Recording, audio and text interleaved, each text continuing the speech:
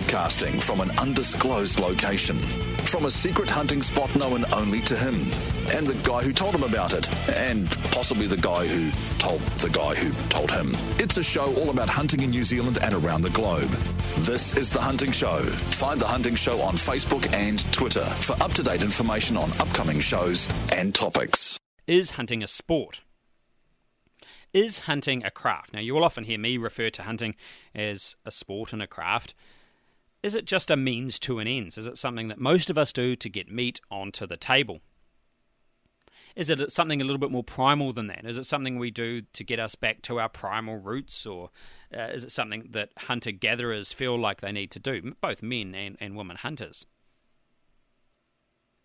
Is it that we grew up with it?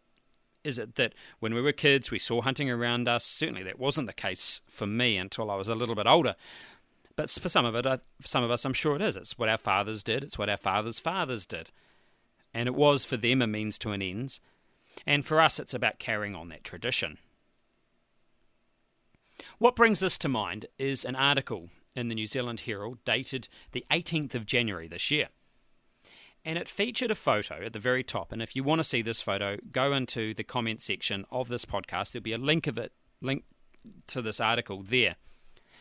And it was Kid Rock holding up a mountain lion that I assume he's just shot. Or by all accounts, he'd just shot. Now, Kid Rock, if you don't know who that is, he's a musician, fairly well known, I don't know, a decade ago. He was married to Pamela Anderson for a little while, I think. If you didn't know who he was, you haven't missed much. Who he is isn't really the point I'm trying to make. It is that it caused a public outcry. Now, Kid Rock, from what I can gather, is kind of one of many poster boys for American hunting. And gun ownership, I imagine. But there was a public outcry about this. I want to add, by all accounts, where he shot this mountain lion, they're actually a bit of a pest, and they're in massive numbers. That makes me think, what makes a mountain lion any different to a deer? Is one more majestic than the other? I personally don't think so. Was it there was a bit of blood in the photo? Maybe not. There wasn't a lot. It wasn't a particularly gory or horrible photo. I mean, the whole article actually has undertones of racism, you know. They talk about how the whole trailer park, and you can hear the whole trailer park going off and turning his music up and all sorts of stuff. And I don't think that does hunting in New Zealand any favours. We're not all a bunch of bigots and gun mad nutters, you know. That aside, I really struggled to see what was wrong with this. There was a whole lot. There was honestly a public outcry, and even Kiwis had a fair bit to say. Some of them made me laugh. Some of these, the comments weren't terribly horrible. One person on here wrote, "Last night I shot 9 rabbits and a possum. A couple of weeks ago I shot a deer, half of which is now in my freezer, half I gave to a friend." He does go on to say that man tops the food chain and can do what he wishes. I don't know if I quite agree with that comment. I think that there's a line in the sand that we need to respect. Then another person, Clinton Jackson, wrote, "The whole killing for pleasure is what makes it wrong. I don't understand how someone could derive pleasure from killing or hunting another living creature." He goes on to say that this kind of sport is one step from psychopathic. Tamaki writes here, "Wow, the amount of anti-hunting sentiment astounds me.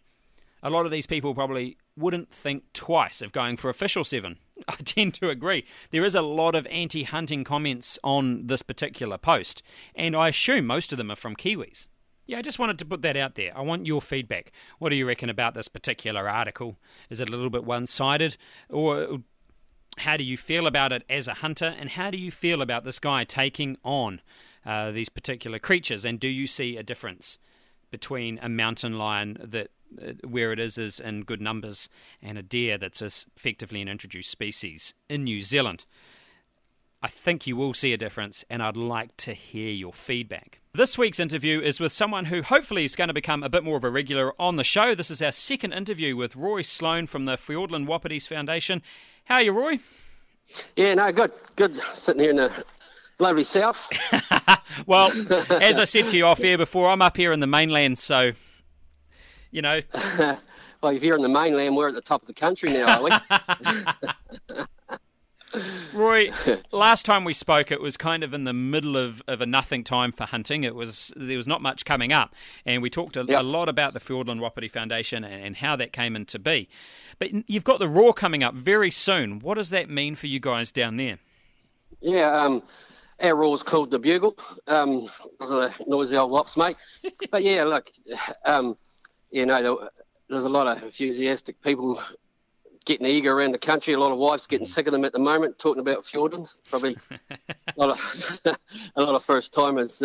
We're heading into that country again this year, and yeah, I mean, if they do the miles, do the hard yards, they're in for a time of their life. To be fair, you know, it's probably still the premier hunting spot in New Zealand's Department of Conservation land. You know, it's you're in pristine country. You're on top of some mountains, and the country and the Wapiti, they're a package, and when you're making a bit of noise, yeah, she's great.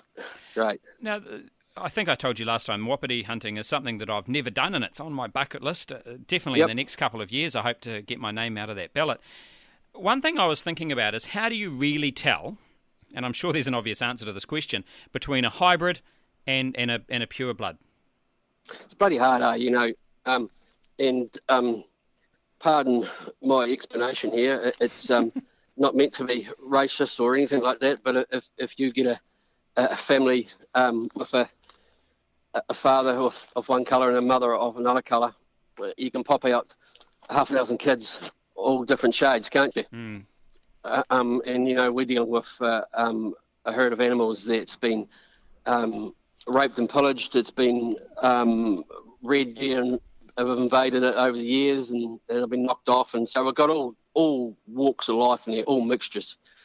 So, you know, you might get one animal who might throw his genetics towards antlers, and then you might get another one who throws genetics towards its body features. So them features could come from, if you look at a Wapiti, you know, he needs nice dark legs, he needs dark face, dark neck, and his coat changes through winter and summer. So hunters going in here in the autumn are dealing with an animal that's also changing in because of the weather as well. So really, it's a real hard one. So what we do is the foundation. I mean, we have when we're flying around here in a helicopter, we have trouble recognising. It takes time, it takes experience. So what we say to the hunters is, you know, here we are managing, and it's a trophy area. So your number one goal should be going in there to shoot a trophy. So forget about reds, forget about Wapiti. You start looking for a trophy. So that actually makes it easier for them, you know. If you want to shoot reds, you can shoot. You got all around New Zealand to shoot reds. They're a dime a dozen. So what you start looking at them at aging animals. So that's where we've gone down. So we're not saying shoot a 12-pointer because there's so many extremely good young wops in there who are 3.5 years old who have got 12 points on. So you're shooting good babies. Right. So what we say is let's look at maturity. You know, we talk about we've got a bit of a card we give hunters, so identification card, business type size. So, you know, as skull length should be a certain amount. You multiply skull length by 2.5, which gives you around about 40 odd inches. Right. So you want them to be around mid-40s long. Right. You know, and to be truthful, in my eyes, an animal's not a trophy if he's got at least 12 points on anyway. So there's another one. And we talk about size bits and pieces on him, like if he looks mature. I always think about a young Labrador to an old Labrador, you know, leggy, and then when he gets older, he falls out in the chest and he falls out in the stomach and bits and pieces like that. So it's about if you look at any type of deer, It doesn't have to be wapiti. You're looking at them features that are looking older. So we're talking about aging animals. Just very quickly, leading into this interview, I was talking about an article that the New Zealand Herald published about a month ago, and it was about trophy hunting.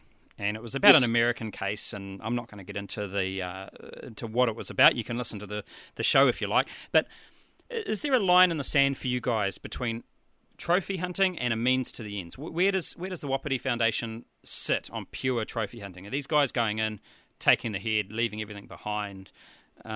Where's that sitting for you guys? I guess if you look at the guys who are involved, we're Kiwi wreck hunters. We'll go out, we'll harvest a deer and take everything we can. Yeah. Here we've got a herd of wapiti in Fiordland, and like it or hate it, it's a trophy herd. Yeah. We're purely managing for trophy. So our success of the foundation and success of the management is always based around that set of antlers. Like it or hate it, I know, as I say, I'm a bit of I teach, I do young hunts, and I've done all that sort of stuff, and I like them to take everything home they can. But in this case, it's a trophy herd, and that's just it. Yeah. That's what we're managing it for. Yep. Yeah, no worries. It was just something. It was something that we happened to be talking about earlier, and you brought up a really good point about that. Is there anything that, for example, you talk about the Raws coming up, and if you're down there, and there's a lot of listeners that are going to be heading down to Fiordland to go in for a wapiti hunt. Give them some points. What's 3 or 4 things that they need to know before they go down there? Yep. One is, before you go down there, I would say, make sure you got a bloody good coat for a start. Yeah. No. So going into Fiordland, I guess if you look at myself, I'm a Southlander. It's my backyard. I get opportunities to go in there so many times over the years. It's not funny. I didn't pull the trigger on an animal for about 15 or 18 years. Gee. So you're talking somebody who's I'm probably, to me, a trophy is something you shoot in a lifetime. A trophy isn't something you shoot on a trip. Right. You might be lucky to get it on your first trip in there. So if you want a decent animal, you've got to do the time. Yeah. You've got to do the time. So big thing of Fiordland is the wind. Weather, I never even think about the weather. In fact, I don't even look at the forecast before I go in there. I take a good coat. I'm prepared to sit it out. So work out what your wind's doing. Get yourself in an area where you know you got good taka. Fiordland's typical for its slip country, and that's where our animals are living and up into the Alpine. So get yourself set up somewhere, easy access, so you can access the good country when the weather does break. And there's no easy answer to the whole thing. You've got to do the hard yards. Roy, you must see people come into there or turn up, and you get sight of these guys, and you're just looking and going, you muppet, what? You're not prepared. You weren't. Yep. You didn't do any research before you came down here. You've paid some money, and you're out there to get the first thing that you see. What goes through your mind when you see that, or does it happen very often at all? Yeah, they're pretty. I mean, you say yourself that on your wish list that you want to go to Fiordland, and I guess what stops people from going to Fiordland a lot is the reputation that it has. I get so many people saying to me, "Shit, when I get older, I'm going to go to Fiordland or this or that." Shit, we were hunting Fiordland when we were 16 to 17, but it's just, age has got nothing to do with it. The place ain't scary. You've got the good gear. You do things correctly, it's great. What I'd say to hunters is make sure you got a locator beating with you, and make sure you listen at the briefing on the safety side of things, and ask questions. Don't be afraid to ask questions. But yeah, you make a you make a really interesting point there. The areas I go hunting in, I suppose when I first started in the sport or into our craft, I would go down the tracks and then venture off a little way, and then I get a little bit more confident. I know the area that little bit better. I'm going further afield, and from there, now there's areas, particularly in the Poiora Forest or the Kaimanawa Forest, where I have no issues going off track, and In fact, I don't even head for the track. I'll just go off the side. That kind of stuff. I know the area well enough now that I feel comfortable. In fact, I very rarely look at GPSs now. They're there, and I have all the compass and the GPS as a backup. But for me, just flying down and fanging it into Fiordland somewhere, that level of confidence isn't going to be there. What's your advice for that? I guess one thing with Fiordland is, you're going to Fiordlands, one thing you're not worrying about getting lost in Fiordland. Fiordland, you don't get lost. You know when you cross the mountain. Right. You're not basically going over ridges or along big flats. You're basically in big watersheds. So your problems in Fiordland is navigation turns around cliffs and hidden stuff like that. So it's steep country. So once you're on steep country, you really just start thinking, can I get down there? If I get down there, can I get back up? Right. So it's little boxes like that you got to tick along the way. So it's a bit more common sense stuff, eh? It is more common sense. Yep. As I say, it is survival. People die in there. People die on the bloody walking across the main road, though, don't they? At the end of the day, it's just it's not a scary place. It's an adventure. And if I was to now, I'm used to chasing around reds particularly, and I'm now just thanks to Jamie Fairburn, it's got me really interested in seeker hunting as well. Yeah. What's something that's that bit different about Wapiti, compared to a red? I know that they're different animals to hunt, or I understand that they're different animals to hunt. What's the major differences? When you're hunting reds are very similar to Wapiti, but the one thing is a Wapiti really, really goes to ground on human scent. Right. I hunt reds a lot. That's my bread and butter. I can hunt a red in a raw, chase him in a raw. He will generally might bugger him up, but he'll be back in that similar area in several days' time. Yep. Wapiti go to ground. They go mature ones. They go to ground big time, and the immature ones are really aggressive. They tend to make a lot of noise, kick your camp around a little bit, and stuff like that. So that's why so many young wops get shot. But then big boys, they certainly go to ground with human scent. Because I think the big reds are a little bit the same, aren't they? The big reds don't roar. No. That's why they got big. Is the same sort of thing happen with the Wapiti? Yeah, they do. I mean, Wapiti, if you look at a Wapiti trophy, you look at reds are probably 6-7 years old when they start getting their peak. But Wapiti a 10-year investment. Right. So they sort of go for a dopey stage. And if they survive that dopey stage and get into that mature stage, a good animal, if he's looking around 8, 9, 10 years old, he's seen a bit of life. Yeah. Generally it's like everything. If they've had a good mum who showed them the ropes younger, and so they've had good education along the way as well. So, yeah, and big mature bulls sometimes don't even come out of the bush, but they do make mistakes, I tell you. Yep. Yeah, no, really good point. Now, going on from that, these are big animals. What sort of calibre do you normally take out when you go? Generally, I mean, I shot on my bull, and in later years I've just carried a 270 most of my life in there, to be fair. Okay. They die like anything else, 308. It depends what you want to do. Deer haven't got any bigger. They still dive a bit of lead in them at the right place. Yeah, no. I mean, a lot of people are shooting at distance in there now, but it's up to the individual how they hunt them. Yeah, that's an interesting question, because I've been having that discussion quite a bit lately about that distance shooting. Now, I don't feel confident shooting anything above around 350 currently. Yep. When do you decide that I'm at a level of my skills are good enough now where I can be shooting out at these very long distances you hear about? Because part of me wonders, if you make that mistake, you cock it up, you blow an animal's, calf to pieces, or you do some damage that's not humane. None of us want to do that. None of us want that bad shot or that cruel death. When do you make that decision? I think you got to sit down, and it's an ethical choice you make. I've hunted all my life. I'm soft bugger.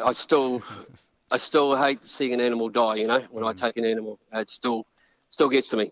And the mere fact that when we do our recovery nowadays, I try and stay in the helicopters when we do our recovery. It's not me. So hunters really need to, as the respect and ethical choice they make, they must understand. Like, I go back to long distance shooting. I've sat on the hills with some of the best who are at it. And probably some of the guys who are advocating long distance shooting. These guys are good at it. Yeah. What worries me is the fact that other people are having a crack at a deer, and who aren't so good at it. You need to be shooting at stuff that ain't a live animal. Right. You need to be on the range and on the hill or somewhere shooting at stuff that's not a live animal, and then get yourself good at what you're doing. I mean, the beauty about hunting is there's something for everybody. If you're a meat shooter or you're a bush shooter who shoots up to 50 yards, or if you're a trophy hunter, or you're you want to pay someone to go out, it's a sport that bloody everybody can participate in. So we really need to respect each other what we're doing. But on a long distance, you really need practice. Yeah, very good point. Yeah. Roy, you've just come out of the bush, and you said you had a really interesting story about the area you've just come from. You were there this weekend, just gone. Yeah. I was in chamois country. I shouldn't say this on radio, which is Southland's best kept secret is chamois. I tend to chase animals with a camera nowadays. Yep. But country I was in a trip or two ago, I saw a nice chamois, and I thought, shit, I've seen a lot of chamois in my time. This guy looks like he needs a bullet in him. So I climbed up there and here he was sitting there, proud as punch up on top. So I spent about 2 hours getting up to him. The thing he doubled in numbers, and I thought, geez, he had a young one with him. And I don't know what the male was doing with the group at all, but the male turned into a nice big nanny, to be fair. Yeah. So I laid across the rifle, and I thought, gee, I wonder if I can get a photo of him rather than shoot him straight away, get the best of both. So I got up, and they all popped up out of the tussock. Next thing, one chamois turned into 12 chamois. So I sat myself down with the camera, and within half an hour, I had 24 chamois feeding around me at 30 metres. Gee. So all the excitement of trying to get the photo, I still haven't shot that bloody chamois. So, he's still running around up there. Yeah. Well, she is still running around up there, I should say. So, yeah, good experience in close, and I guess that explains my shooting and hunting. I like that personal side of things. Yeah. So, yeah. Now, that segues really well into the next topic I want to talk to you about, and that's the Game Animal Council. And it's something not everyone's aware of. So first of all, what is the Game Animal Council? Have I even got the name right there? Yeah, you have the Game Animal Council. Game Animal Council is a body that's been set up to represent all hunting, professional hunting right through to the rec hunting. Right. So it's try to get some, I guess, similar minds around the table and look at the future management of our animals in New Zealand. A lot of bad press has been said about the Game Animal Council. Now I was a reluctant person to be on the council. It took a big decision for me to accept my position. I felt that I'd probably done enough, and people were probably sick of me on some of the political stuff I've done. So it was time for me to move on. You're never going to hear from Roy Sloan again. Actually, after last year, I was gone from the foundation. I was gone from everything. I was packing my toys up and going home. But the foundation, the Game Animal Council, is the most fantastic opportunity for hunters in New Zealand that we've ever had to manage our game. And when I say manage our game, I don't mean that everybody's going to have to start paying to manage to shoot animals and stuff like that. It's about finally having a political voice that can make it a lot easier on us to, for an example, was the Wapiti. Wapiti, geez, I got a daughter who's 14 years of age and started that Wapiti battle back then, and she knows more about the Wapiti than anybody else because I've had to devote a life to it. And for individuals to devote their life to something like that is a hell of a tie that can't be maintained. So we need a political voice. And the Game Animal Council's been now going for about 10 months. And you've got a group of people that's been chosen by the Minister of Conservation to represent hunters. At the moment, we're dealing with things like AATH, like aerial assisted trophy hunting. Right. So we're trying to find some common ground on that. That's one of our first big things we've been handed, which has been a hell of a battle for us, and hopefully we'll end up with a good outcome for everybody. Not everybody's going to like it, but it's as I say before, we're a small body of people in New Zealand, and we have to support each other, and the Game Animal Council is the way to do that. And the sad thing about it is some of the stuff that we're doing, we just can't really say a hell of a lot about. It's just hunters need to support it. This is their one and only opportunity in our lifetime to finally have a political voice for hunters, and it's a good thing. It is a good thing, and I don't say that lightly. Okay, so for me here, sitting here as Joe Hunter, how do I have any say? I support it. Yep. I like the idea of it, but how do I do that? How do I go and I say to Roy, these are my views, although my personal views get made quite public these days for some unknown reason. But how do I get my views into you, or do I send them? Is there a submission process? Where do I even start? So what you've got to do is, and I guess the big thing is with a Game Animal Council is it's dealing with the hot topics of the moment. So, we're talking about stuff that's already out there, like Warrows, like ATH, and other little smouldering fires that are already in existence. And really, the NZDA are involved, so the NZDA certainly put their opinion over. The Department of Conservation have had a lot of these things on their desk for a while. So as an individual, hunters really still need to push their views through clubs, right to the Game Animal Council. We have a website, so it's bloody hard for the start because we're just trying to get a business going. It's similar, even though it's a statutory body. It's like getting a business going. So when we're dealing with hot topics that are already out there, that once we get them under our belt, we can be a bit more, I guess, open and approachable to everybody. Yeah, and it must be hard because there's this fantastically long list of issues that hunters want to have addressed. And I find that with hunters, they all mean very well. But often it's just the noisy ones that get heard. Some of these very, very well thought out, intelligent guys that want to have their opinions heard kind of sit in the background. And you get a chance, and I'm very fortunate to get to sit down with a lot of these guys and listen to their true thoughts and feelings. And I'm going, wow, you've just nailed it. You've explained something to me.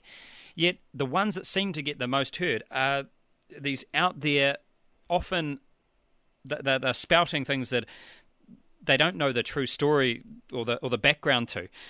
How do you manage that side of, because hunters are a vocal bunch, aren't they? We're going to wade through that, eh? I mean, end of the day, it's you talk about how you get yourself hurt, and you talk about the squeaky wheel. Yeah. I mean, we as an organisation, as I say, is we're building something that we haven't had before. So we're going to look at how that happens as we go. And as I say, it's really unknown to us. It's all new.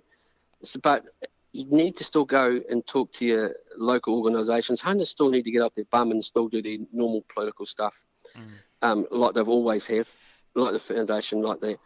But you're talking about the squeaky wheel. Trouble is with hunters, we all probably want the same thing. But we seem to take different directions of getting it. We all problem is going to be with the Game Animal Council is we represent helicopter guys, professional guys, everybody, and everybody has different opinions. But at the end of the day, when you sit around a table, pretty similar views out there. Hunters just need to be a bit more rational on their thought pattern. Actually, you've nailed it with that rational thought pattern stuff. I suppose that the first thing I think of, Roy, is that actually hunting ain't a team sport, although we have the New Zealand Deerstalk Association and they do a very, very good job. There's pig hunting clubs, there's collectives all over the place. And I've even put out on the show a couple of times, is there a way that hunters could get together collectively and do something really good for young hunters or even the community in general? But we're not like that. We are... The sport by its nature is a bit of a loner activity, isn't it?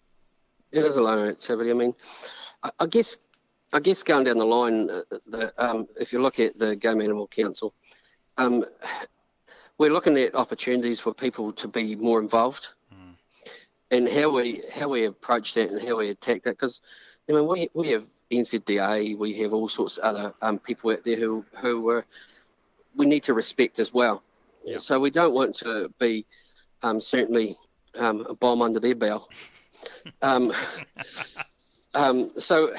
yeah, it's a little bit of suck and see. It's hard for us as well because we want to promote this thing. People are quite excited about it, but we just can't go out and make rash promises. And like there's so much political stuff that happens, so many things got to be. I look at the Wapiti Foundation. This is exactly the same as we started off 14 years ago. We done so much work behind closed doors. People were going around saying, you should be doing this, should be doing that. But so many relationships are made, so many bonding is done behind the scenes that you can't be telling people a hell of a lot because all that stuff has to happen.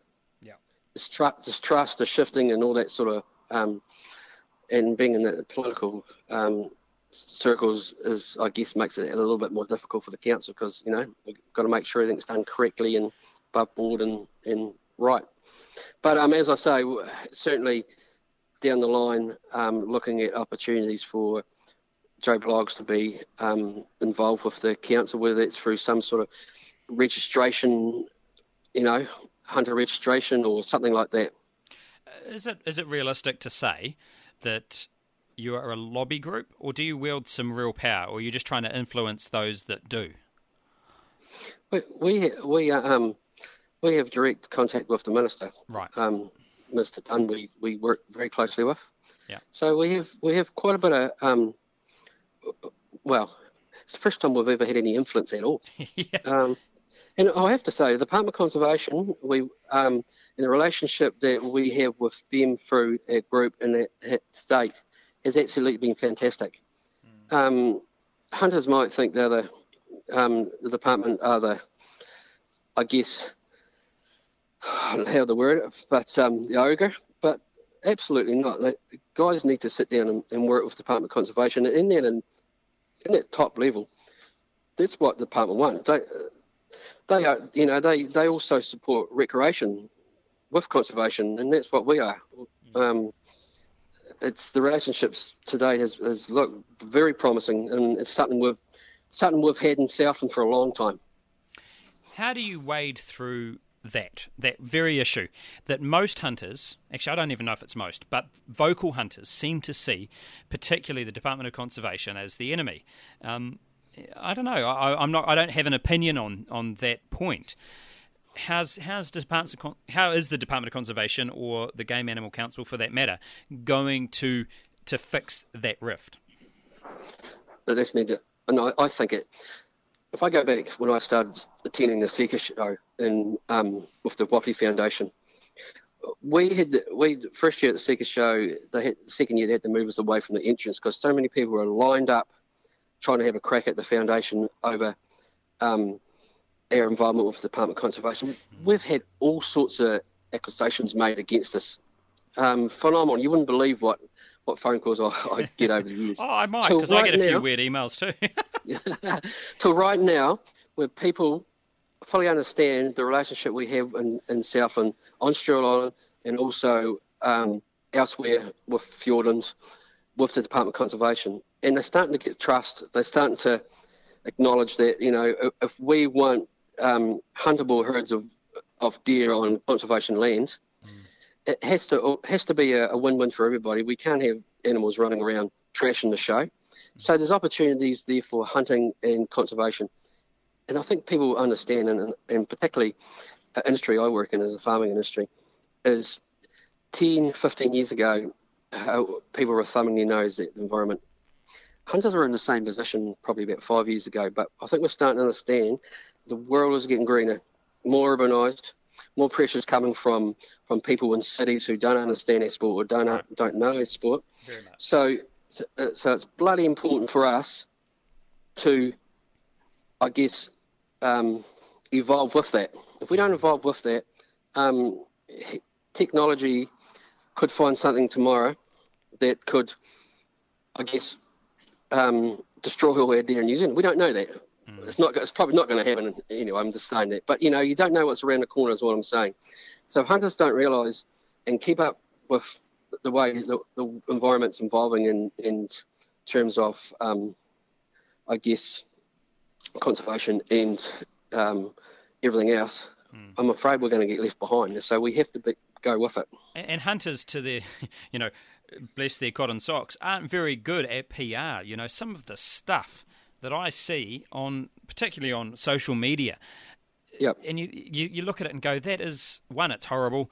Two, it doesn't give hunting a good name. And I'm not talking about, the young hunter holding up his, the head of his first deer, bit of blood on his shirt or something. I'm not talking about that. It's these videos of dogs bailing a pig up and the screaming. And look, I'm not having a go at pig hunters here. I'm not having a go at deer hunters here.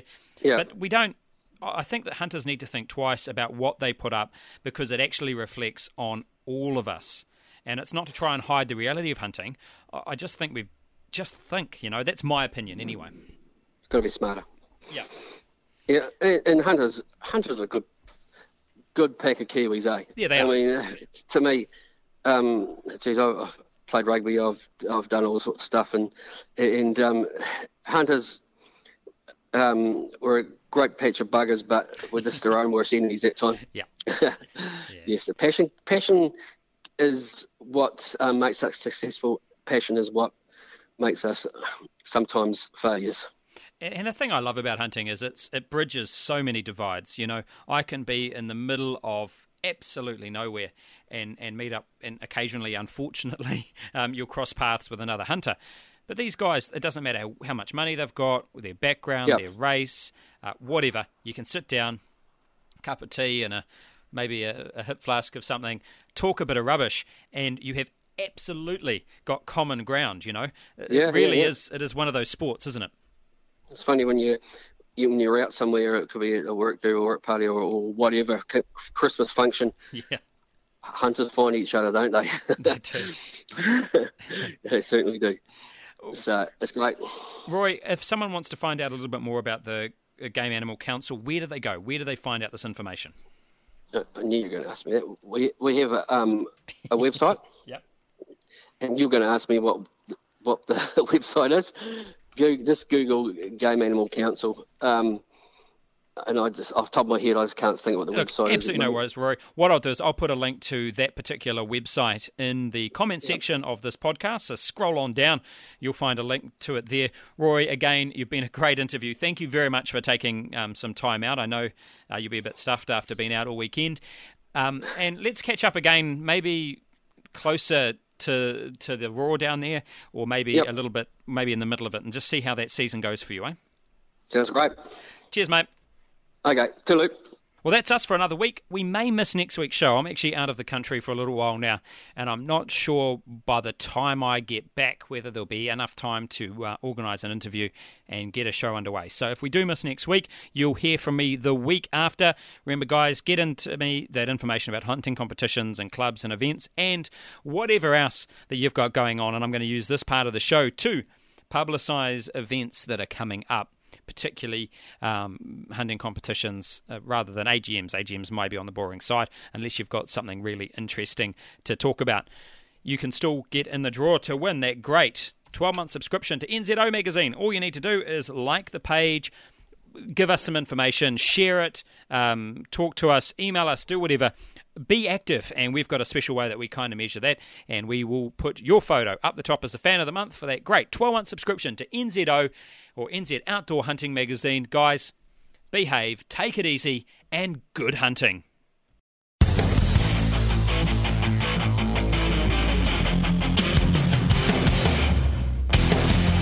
broadcasting from an undisclosed location, from a secret hunting spot known only to him, and the guy who told him about it, and possibly the guy who told the guy who told him. It's a show all about hunting in New Zealand and around the globe. This is The Hunting Show. Find The Hunting Show on Facebook and Twitter for up-to-date information on upcoming shows and topics.